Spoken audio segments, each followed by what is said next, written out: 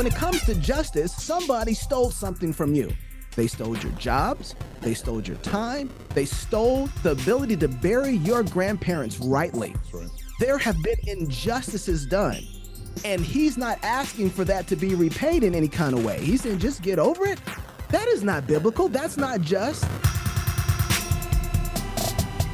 Hi, I'm Evelyn Ray. Welcome to the Caldron Pool Show. Today is a pretty awesome episode. We are having a crossover with the guys from CrossPolitic, and I'm super excited to get into all things that's going on in the world with, you know, that in one hand and the Bible in the other. And without further ado, I just want to welcome you guys to the show. Thank you so much for joining me today.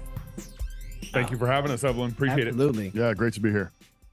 Awesome. Now, before we sort of get into the nitty-gritties of things, one of you guys, please, could you volunteer? I'd love for you to plug your podcast, tell my audience over here, you know, what you sort of want to achieve with your podcast, what you do, how often you do it, and where people can go to sort of listen and tune in as well. Well, since this will be the extent of what I'm able to answer on the show, I'll go ahead and take this question. Oh, no. I don't think that's true. Yeah, I'm just kidding. So CrossPolitic is CrossPolitic. Jesus is Lord over politics. And we started it in 2016 because here in America, at least in my generation, the last 40 years, the church has not done a very good job discipling or teaching its people how to apply the Bible to politics. There is no such thing as separation between religion and state. It's inescapable. Every state's going to have a religion. And Christians have been taught to put their faith, to hide their faith, or they've been taught some sort of secular, neutral view of society. And so we wanted to explicitly talk about how the Bible applies to politics. And that was our mission since 2016, and it hasn't changed. Yeah. And all three of you still come every week, hey, with each other, and Oh, it's every day. every day. Worse than that. It's worse than that. We sit down at this table with Gabe Yeah. every day. It's a lot of Poor sanctification. Gabe. It's a great way for free counseling. That's true. I've learned a lot over the last couple of years. Yeah. Oh, man. So you guys kind of emerged during like the Trump sort of era, like 2016. Would that be a fair statement? Oh, wow. I never thought about it like that, but I guess that's Yeah. true. I think providentially. I don't know that we planned it that way, but I think. Remember, we started our first podcast dropped in September 2016, Right. and Trump got elected November 2016. Yeah. Yeah. And none of us voted for Trump then, I don't think. No. I know I did. No, Yeah. I didn't vote for him. And then we all voted, or at least I know I voted for him in 2020. But when Trump became president, I think everyone was shocked. Yeah. A lot of America was shocked. I mean, you saw Hillary Clinton's fans crying and tearing up, and Yeah. It was like watching a film Yeah. the election night because Yeah. I stayed up. I was like, oh, Trump's not going to win. Yeah. And then all of a sudden, all those news anchors like, watching their faces. something Yeah. must be wrong. It was Yeah. great. It was great. so I do think that contributed to us kind of growing, because you had all of a sudden you had the evangelical church who had not been taught well to apply the Bible to politics. Well, that year, all of a sudden, all media outlets started blaming evangelicals for electing Trump. Right. You remember that? And so now all these evangelicals who voted for Trump probably didn't really even have solid reasons for it or whatever, but they were being put in the crossfire, the cultural crossfire hairs for, hey, it's your fault we got Trump. And so I think a lot of them started tuning in because they wanted to have more of a biblical basis for why they did what they did. I also think that, I mean, so I think that was the kind of the initial bump. Yeah. And then I think COVID, Yeah. Oh yeah. 2020 was actually, I think, where we really kind of Absolutely. went haywire, went bonkers, because when everything shut down, Yeah. you know, I mean, media was considered one of the essential services. And with everything kind of closed down, we were like, before that, I think we were doing 2 shows a week. 2 shows a week. Yep. And it was during COVID that we decided to just go daily. Yep. And we just started doing a daily show because I mean, everybody was talking about it all day long, and we just wanted to fill that void and say, oh, but are we thinking about this biblically? Are we Right. are we being thoughtful? Are we cross-examining the data? And we pretty quick from jump, all of us had certain suspicions and concerns that we weren't getting the straight, scoop, and there were different reasons for really questioning the narrative that we were being given. And there was an alternative voice either, and there was nobody actually, nobody providing any kind of alternative voice. We have a similar thing over here in Australia where we just we keep them very separate, politics and Christianity. And I've always found it interesting when people say, church and state. And I always think, do you know where that came from? It was actually to keep the state out of the church, not the other way around. Massive misconception. But I think that's how Satan works. He takes something good and he manipulates it and changes it to suit his own sort of evil agenda or subversion of whatever goodness God reflects through us down here. But you mentioned before that there wasn't really an alternative voice for things. Do you have similar problems to us? Because in Australia, we just have our mainstream media over here, which is tax funded, government funded. Like that's, pretty red flags right there. And there's not really many other options for us. I think America is a little bit bigger, but I was curious your input on that. Yeah, I think we have a broader variety of voices. At least during COVID, though, we didn't. Everybody in COVID lockstep did the exact same thing, even our more conservative media. So I think there's only two different options here in America for news. You have the left, which is every other news station, ABC, NBC, Fox. Hold on. We'll get there. You name them, they're all on one voice, kind of left-leaning. Hard left. And hard left. And then you have Fox, and Fox has a variety. So you got some people who try to straddle the middle. You have some people who are further on the right, just kind of the rah-rah Republican, this, that, and the other thing. And then you had this weird phenomenon, which was Tucker Carlson. Yeah. And so, so they came out a little later though with the COVID. They weren't everybody was slow on the tick of COVID. They did not jump on that at all. But we do have variety. The other thing that we have is there's a lot of people on social media that are trusted news sources. And so individual journalism that is not necessarily connected to the big names is still a trusted source, which is why you had so much of a lockdown on social media during the time of COVID. We trusted other folks that we have been listening to for years around news.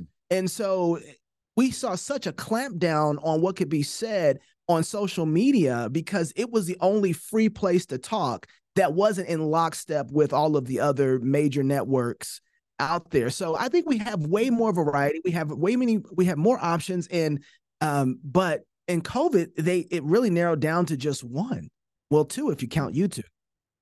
Yeah. It's interesting how COVID really kind of put a lot of issues under the, I guess, magnifying glass. I think a lot of these issues might have already previously been there, but maybe we hadn't been tested before. Right. In Australia, like I've been on your episode and I sort of gave a little bit of a testimony of what it was like over here in Australia for the church. But I wanted to sort of, as we saw a lot about John MacArthur's church and how he took a stand, and in the end, praise God, he won, especially like not just, we already knew like he did the right thing, but from a legal perspective, that was like really encouraging that he won that as well. But in terms of your everyday local churches, your smaller churches, what was the response like in America during COVID? Was it as bad as us? Catastrophic failure.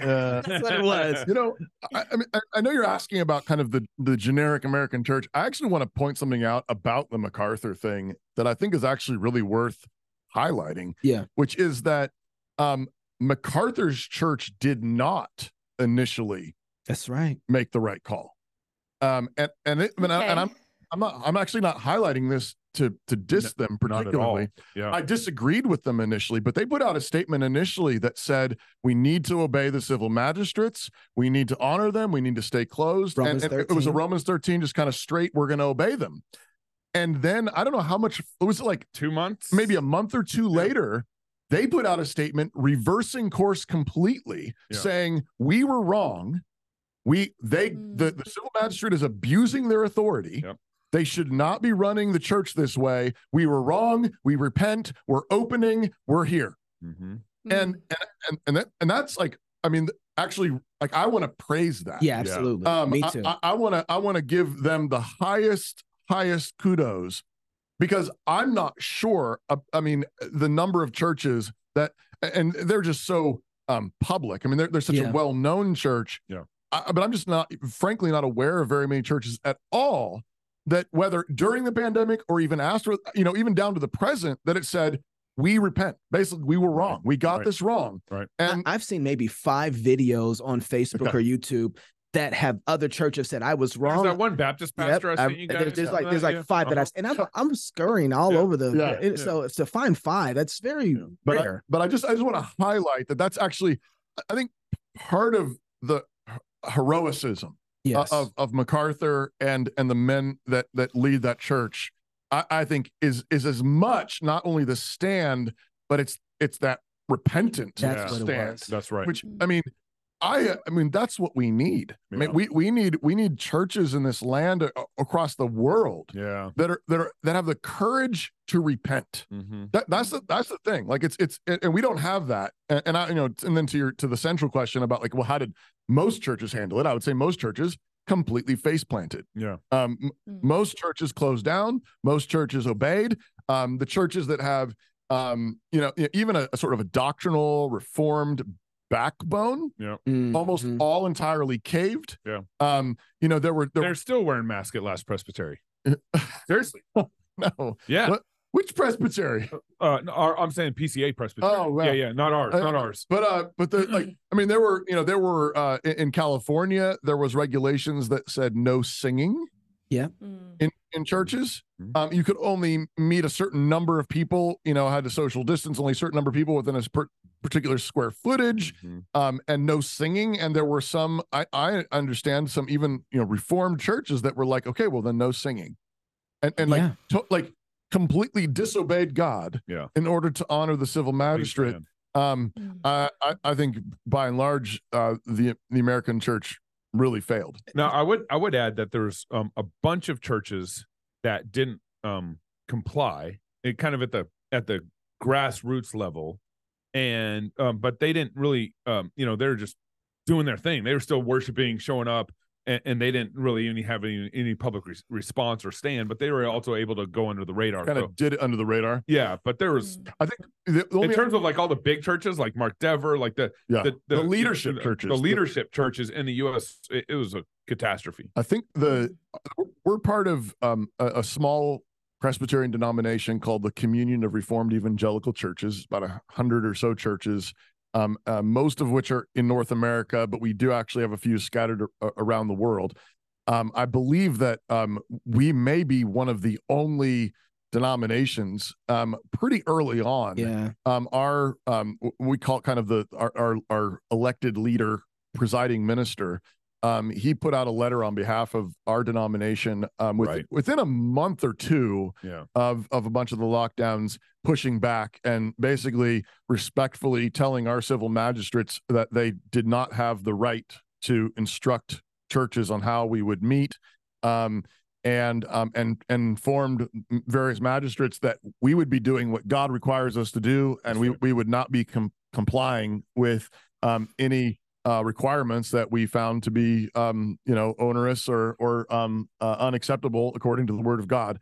So I'm really grateful for that. But I mean, that's all of maybe 100 churches. Yeah. And I know there were other exceptions like you're mentioning, Gabe, but certainly nothing that really, other than MacArthur's church, not a very, very strong front that really pushed back. Well, unfortunately, that's partially true. Except for maybe a couple Calvary chapels. Yes, and a few charismatic folks. One in Florida, Rodney Howard Brown, who everybody considers a heretic, was clear on this one. Yeah. Right. And it was disappointing in one sense because it kind of showed me that we didn't really understand. We didn't know how to read the field very well. Yeah. Rodney Howard Brown sends up here and says, okay, we're going to have church service. We're not going to change anything. He went and got the vents in his church. Put extra filtration system in their church. The whole 9, and they came and arrested him, helicopter and all. And everybody's like, "Well, he's a heretic," but they don't know that. The government doesn't look at his doctrinal statement and figure out, oh, he's a heretic. He's a Christian. That's all they say. Yeah. They saw what he's a Christian. Is like, if they're going to come after him, they're going to come after you. Yep. Some of the charismatic folks, my charismatic brother, got some of this right before others, but they're not as informed, not as well known, I think, in American Christianity so much. But there was another sect of the charismatic church, which I'm watching, wearing masks and afraid to come and meet with each other. And I'm like, look, if anybody is going to sit up here and have church, it'd be the folks who can cast out demons, right? I just would have thought. Doing healings. Y'all got that anointing and stuff on you. Why don't you speak to that spirit and kill it out? What's going on? And so, COVID, you have no power over me and our people. I was disappointed in him. Did you see that great, funny meme that was going around with Kenneth Copeland and how he did? Oh, I'll have to send it to you guys after this. How he like breathes like this in the. Oh man, I was on the floor with that one with stomach cramps from laughing so much. I'll send it to you guys. You can watch it afterwards. I didn't actually know that about John MacArthur's church. I only sort of heard the glory side of it. Not that initially he got it wrong, sort of thing. But like you mentioned, he made it right. And I think that's the important takeaway from all of this. And it's so easy for us to get things wrong.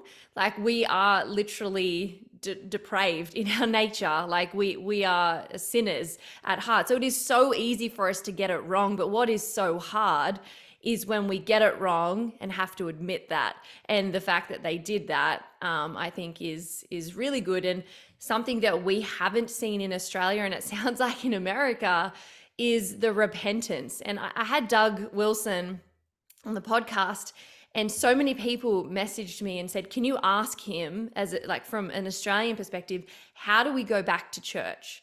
Now that the government has opened and said, you're allowed to go to church, there are pastors who are saying, okay, you can come back now. And congregants are saying, well, how do we do this? Like, how do I just forgive? And Doug said to me, well, you don't have to. If they haven't asked you for forgiveness, you don't need to necessarily forgive them and just move on and go to their church. Like, find another church if they haven't repented of their sin.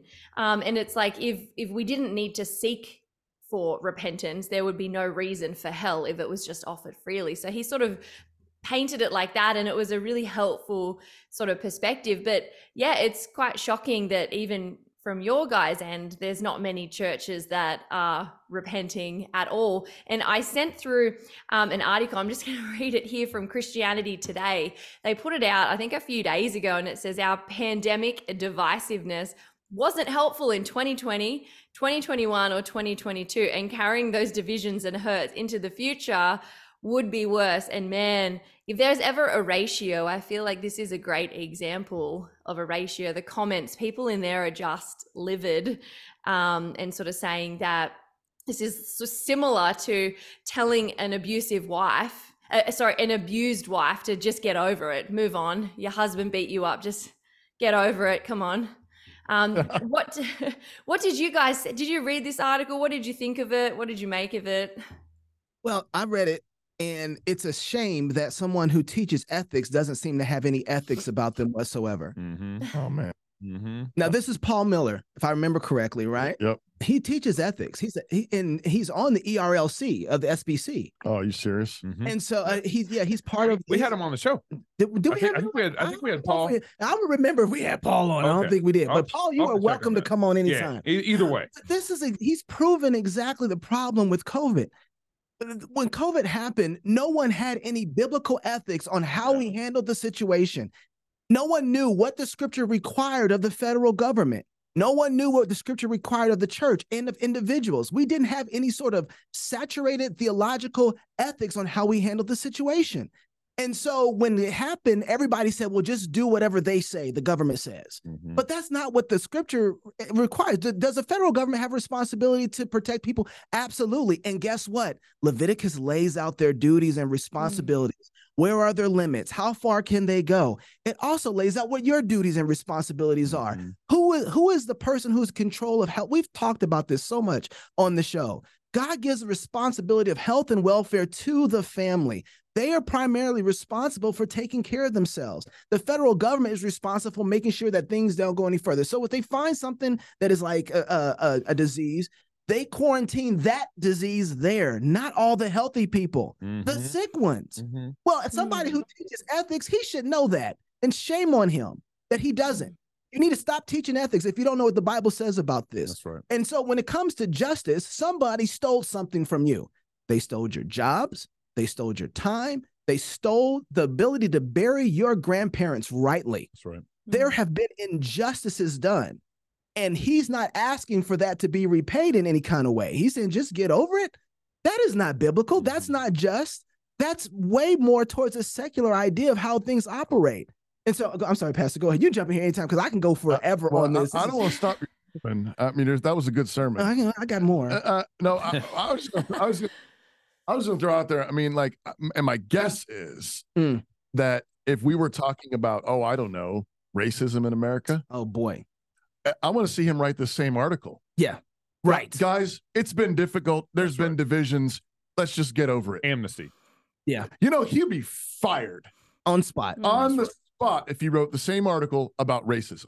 That's right. But that tells you that what he's really saying is, for all the rhetoric of how much this matters and how this much is hurt, he doesn't actually mean that. Because if we were talking about something that he actually meant, he'd be saying, guys, we need to deal with this.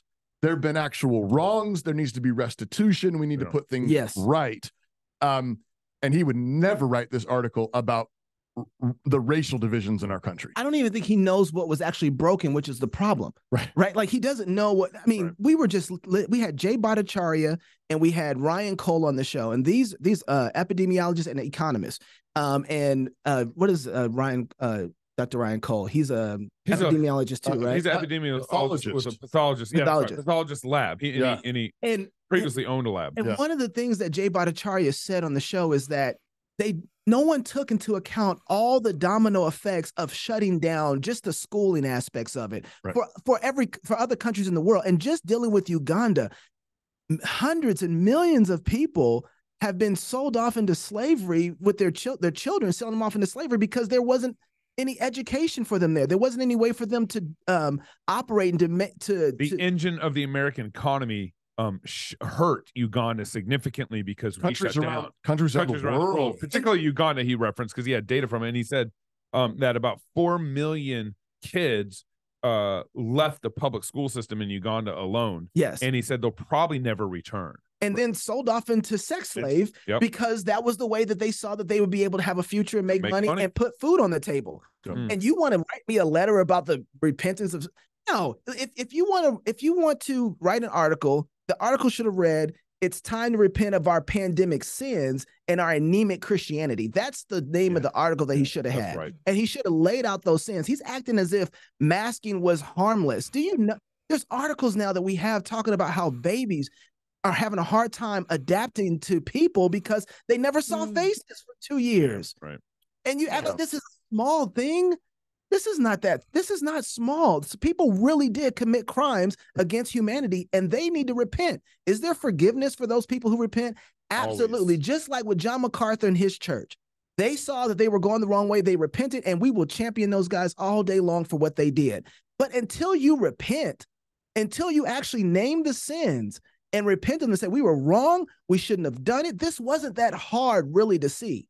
Yeah, I think one of the other things just to throw out there, I'm skimming through his article right now, but and I think this is the point you're making, the thing that Jay Bhattacharya has emphasized a bunch of times, and I would strongly urge your viewers, your listeners, check out Jay Bhattacharya, Stanford professor, one of the early guys. Yes. Wrote a op-ed, I think, in the Washington Post or Washington Street Journal, or Wall Street Journal. Wall Street.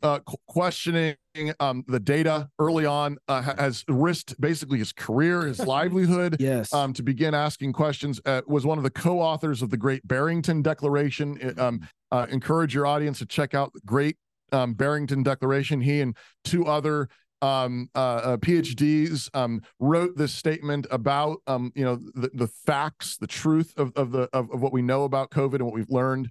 And you could sign it still, but it's a really wonderful countermeasure. But the thing that he's emphasized a bunch is that the way that the narrative was set up, it was sort of lives versus money. Yeah. Or lives versus economy. Yeah. Lives and that was the way that the narrative was set up. And it was like, basically, what are you going to pick? Do you care about human lives or do you care about your stuff, you selfish pig? But Jay says, no. The economy is about lives. It's about human life. It was never lives stuff. It was always lives versus lives. Yes. And that's what Knox is getting at. But even in this article from Christianity Today, that's all he talks about. This guy, Paul Miller, all he talks about is, that basically he's comparing lives lost to maybe the things we wanted to do weren't very effective. Right. That's right. That's the comparison he makes is lives lost to maybe masks didn't work as well as we thought. Lives lost versus maybe we were a little divisive in our church attendance. We needed more grace. We needed more grace. And it's like, no, you don't get it. It was lives lost versus millions of lives lost. How many cancer screenings were missed and lives were lost because they didn't get the treatment they were supposed to get because they weren't allowed to. Yeah. How many lives were lost because of people in Africa and other places in the world, these poverty-stricken nations where they depend upon the economy of America to even survive? How many of those kids, we have basic healthcare stuff that sort of we just assume, and that's not assumed over there. And if you don't get it, people die of malaria. People die of these preventable diseases. Yeah. And millions of them did die because we shut everything down. It's not lives versus stuff. It's lives versus lives. And that's what this article is missing.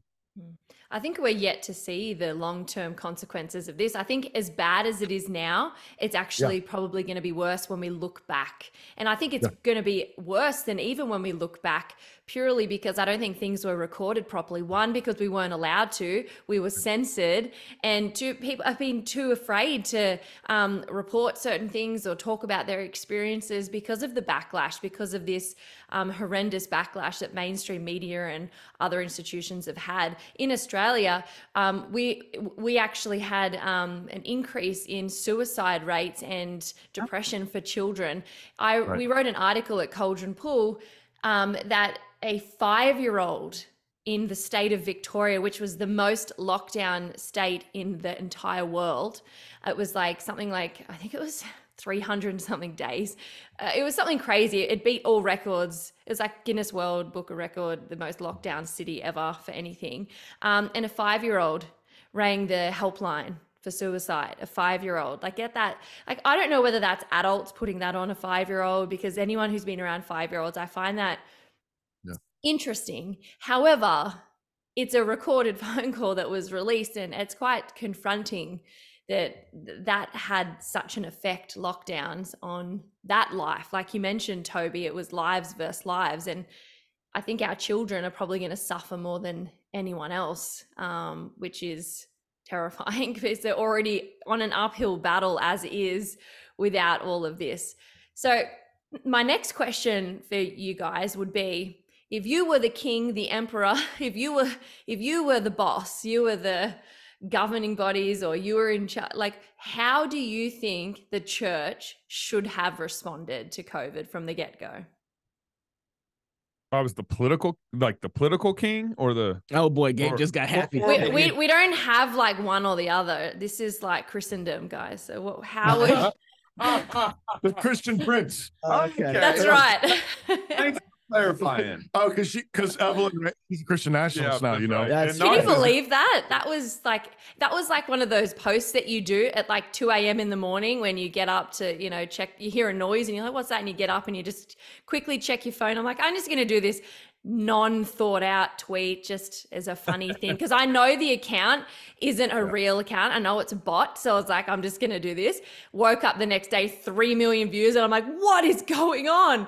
And you do those tweets and you're like, this is gonna change the world. This is the most profound thing I've ever done in my life. And you wake up in the morning, 1 retweet, 3 likes. You're like, what? Yeah. And there's nothing tweets. Anyway, sorry. So, Christian Prince, how would you respond to what's the right way to do COVID for the church? Well, I think first of all, if you're a Christian politician, you don't tell the church what to do. But the job of a Christian politician is to incentivize those who are doing good and punish those who are evildoers. So from that standpoint, you hold accountable all those people who stole, lied, and cheated and killed during COVID. And so the job of the civil sphere as a Christian politician is to kind of hold that, wield the sword well, and then encourage the church to obey God and do right. But go back to February, right at the end of February, right when COVID's about to happen, and you hear this possible 2 million people might die kind of, set up. How do you instruct? That'd be interesting to go back and run that. So for us, the talk of COVID started happening in January 2020. We were on the road in Georgia. And then in February, the buzz started going up and up. And then in March is when shutdown started happening for us here in our country. It was the liberal politicians were actually saying, oh, everything's fine. This is no big deal. I remember Cuomo saying, come to New York. The movie theaters are open. The restaurants are open. I remember the health district lady in New York saying, she was in Chinatown, saying Chinatown's open. This all happened in February. Yeah. And then Fauci even said at the end of February, everything's fine. And then something happened. Remember, like 10 days later, there's that shift on March 10th or something like that, where all the left started going crazy. As I think the better way to approach this for us, at least because we have separation, or supposed to have a separation of powers between the federal government and the state government. I would have liked to have been governor then, because that position was so important, as a lot of the culture and the political willpower was leaning to shut down. As a governor of my state, I would have said, no, we're open. It's the family's job to take care of their own health. It is the church's job to make sure that their parishioners are discipled on how to understand what the Bible teaches about how the government should be involved or should not be involved in these sorts of things. Now, there might be a distinction. Maybe some of your listeners might not be, or this is how we make some distinction here. We believe the government has a limited role in pandemics. So they do have a role in everything. And it, just like the government would, let's say, have a limited role if your house caught on fire. If your house caught on fire, we have no problem with the government, the fire station coming in and saying, hey, your house is on fire. You guys need to get out now. I don't have any problem with that kind of limited authority. In the same way, if the bubonic plague came into our town, I have no problem with the government coming in and saying, okay, we need to get this under control. We need to lock down this town for a limited amount of time with limited authority because it's an emergency. I have no problem with the government's role in that, but it's a very accountable, limited role, and the government doesn't have this sovereign power over that, even that limited situation. I would just add to that. I mean, I think getting to that, I agree with you, Gabe. I think the governor positions probably did turn out to be some of the most significant positions. Yeah. I think there were some draconian laws that came down, or executive orders that came down from the federal government, but actually I think most of them came from governors of states. Yeah. And I think, in addition to what you said, I think educating people, pointing them to the appropriate role of civil magistrate, family government, church government. I would just say, I think really cranking on getting good information out there. I think Ron DeSantis, governor of Florida, I think sort of belatedly did that.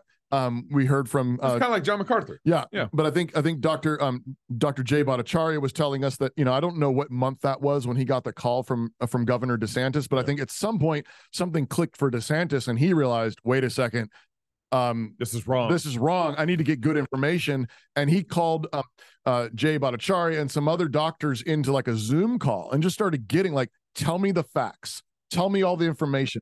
And Dr. Jay is actually a little more conservative than I probably even am on some of this. And I appreciate that about him. He's a humble scientist. And so he was even early on, he was asking questions, but he honestly wasn't being that like dogmatic. Like he wasn't saying like, we know. He was just saying, we don't know. Yeah. And we shouldn't be making decisions based on what we don't know yet, but here's what we know. Here's what we don't know. Here's the studies we need to do. He was calling out like, let's do studies. He got one bit of funding and he did one study that he was just talking about like the mortality rates, like the early statistics we had weren't based on scientific facts and studies. And he did one limited study in the LA area. Santa Clarita? Yes, Santa Clarita County or something like that. Like he did one limited study, and it suggested that the mortality rate wasn't as high as initially, but it was way lower. It was way lower. But he said like we needed to do a bunch of those studies. But I think a governor could be at least spearheading, encouraging the free inquiry, good science, like spotlighting and platforming good scientists or asking good questions and saying, please do this research, helping get the information out there. Here's what we know, so that husbands and fathers and pastors and elders, the actual people that God's put in charge of these small governments of family and church, can make good and faithful decisions for the people that they care about. And don't be like, here's part of the story matters. Narrative matters. I mean, our mayor shut down our downtown like on March 20th or something like that, even before there's one COVID case in our county. Right. Like these people immediately jumped to draconian decisions long before there was even good evidence on this virus. Right. Like long before. So the whole narrative of this thing matters significantly, and it demonstrates here in the U.S. at how blind and how willing we were to go along with like this fear-driven narrative, which is what they were all responding to. They weren't responding to the facts of the virus. They're responding to the fear-driven narrative that the government figured out how to wield over time. I would just add to that, as a leader, I think what you want to do, especially in times of trouble, is make the people who are supposed to be responsible. Yeah. Right. Yeah. That, and this goes back to what Pastor Toby was saying, a little bit of Gabe. If I had to stand up there and say this, like, listen, here's what we have. We have this information that there's this virus and it's gotten here in America. We are going to do our very best to understand what kind of virus that we have. We're going to create opportunities for you guys to understand about this. But listen, if you're a man, you're responsible for your own home. Yep. If you're a man, you're responsible for your own business and company. These things are not ours. We didn't make these. We didn't build these. We can't shut them down. We can't shut them down. You built them. You make the responsible choices for the environments that you live on and how to deal with them, okay? We are going to give you as many pieces of elements of what's going on so you can make those decisions. That's our responsibility.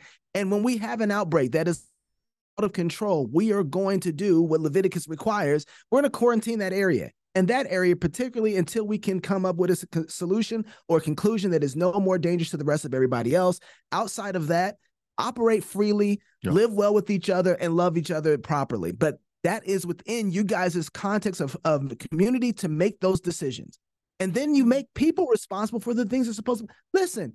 And then you don't stop information that's helpful. That was one of the most horrible things. Vitamin D, vitamin C, zinc, sunshine, outside, walking, exercise. All those things were things that you couldn't tell people that was, hey, this is how you have a good immune system. YouTube was censoring people doing that. Right. YouTube censored us multiple times, just even having some of these basic conversations. And they were doing it through the arm of the federal. Yeah.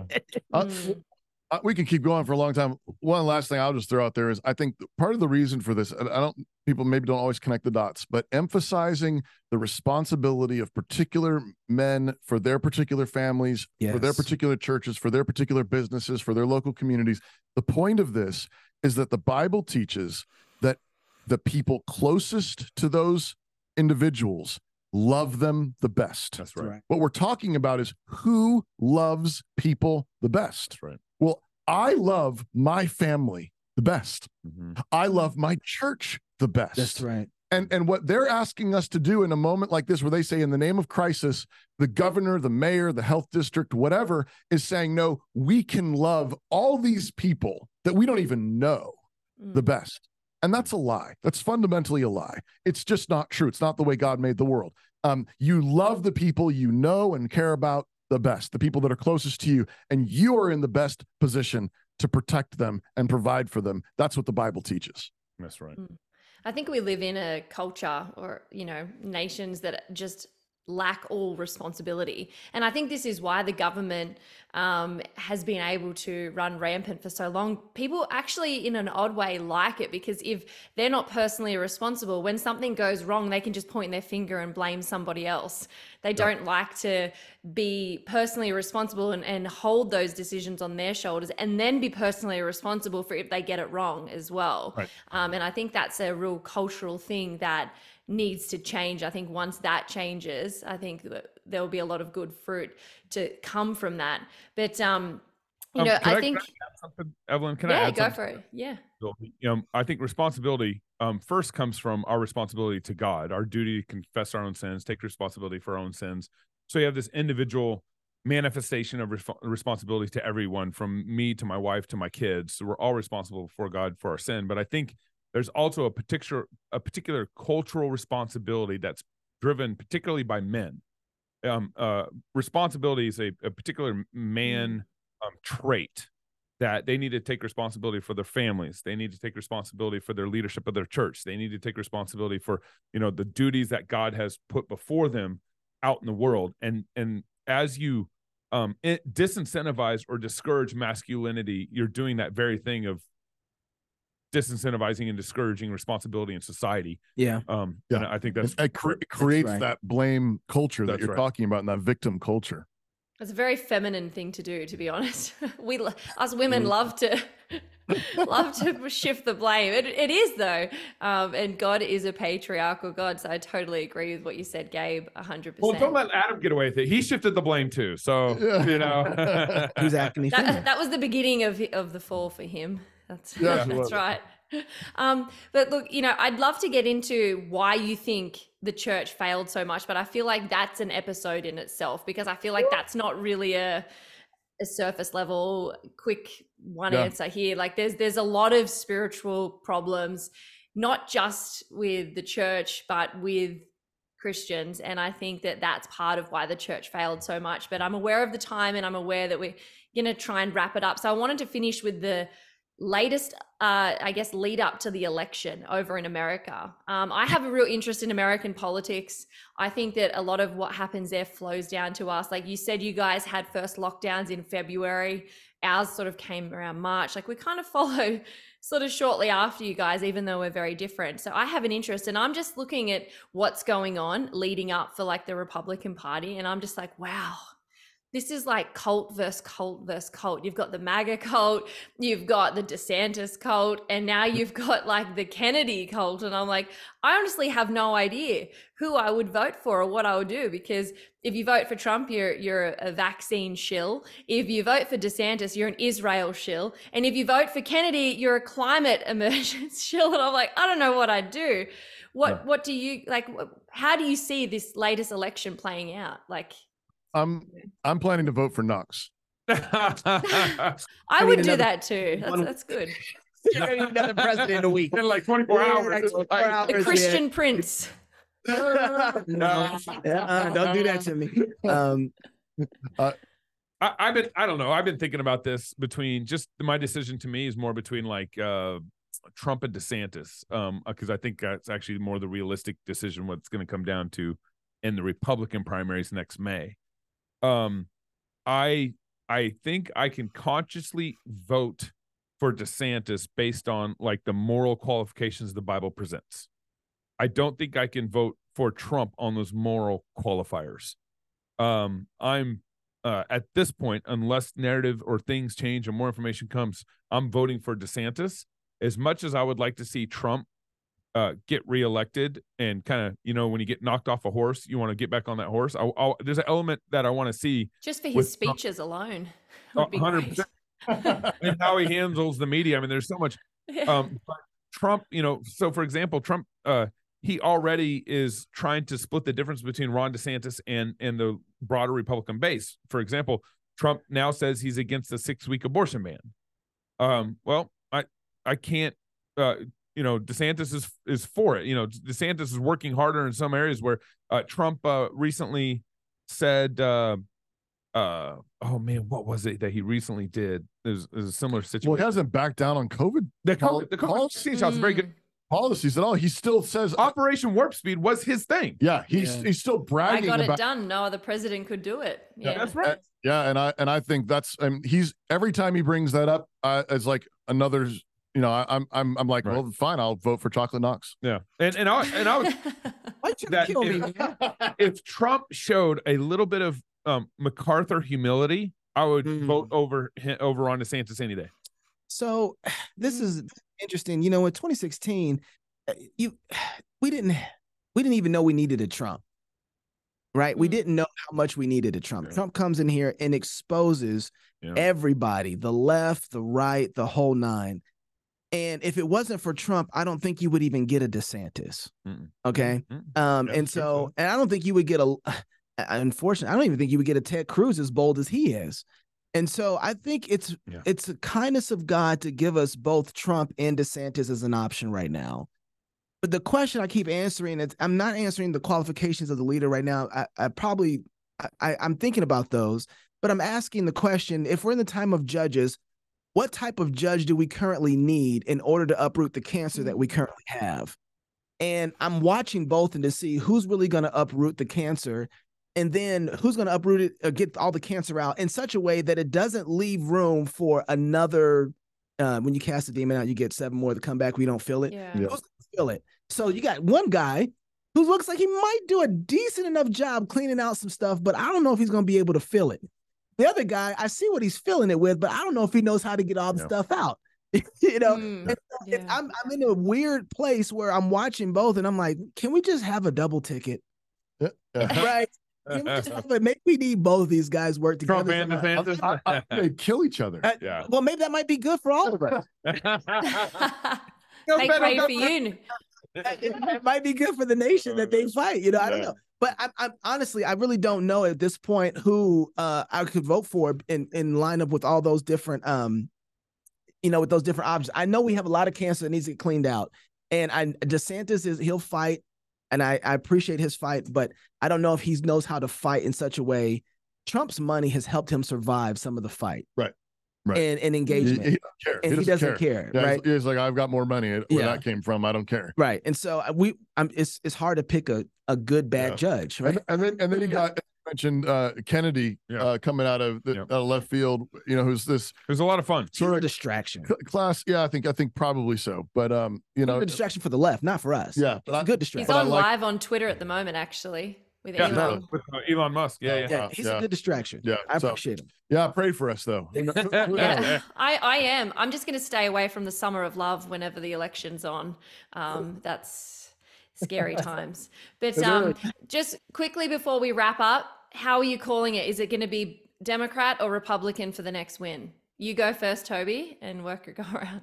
I'm going to hold you to this, by the way, guys. So be careful. Yeah, right. Without thinking about it very much, I think a Democrat's going to be the office next. That's exactly what I think. It depends if Republicans are willing to harvest ballots. Yes. Great point. Okay.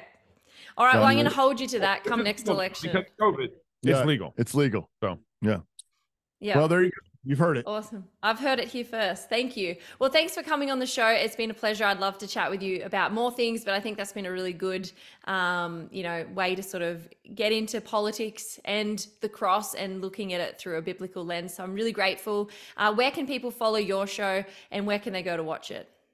CrossPolitic.com. They can also download our app, which is Fight Laugh Feast app in your app store, and Twitter and Facebook and YouTube, as long as they don't censor us. Awesome. Thanks again for coming on. All the best, and I'll be praying for your country as it moves forward, especially with the elections looming. Thank you for having us. Thanks, Evelyn. Appreciate it.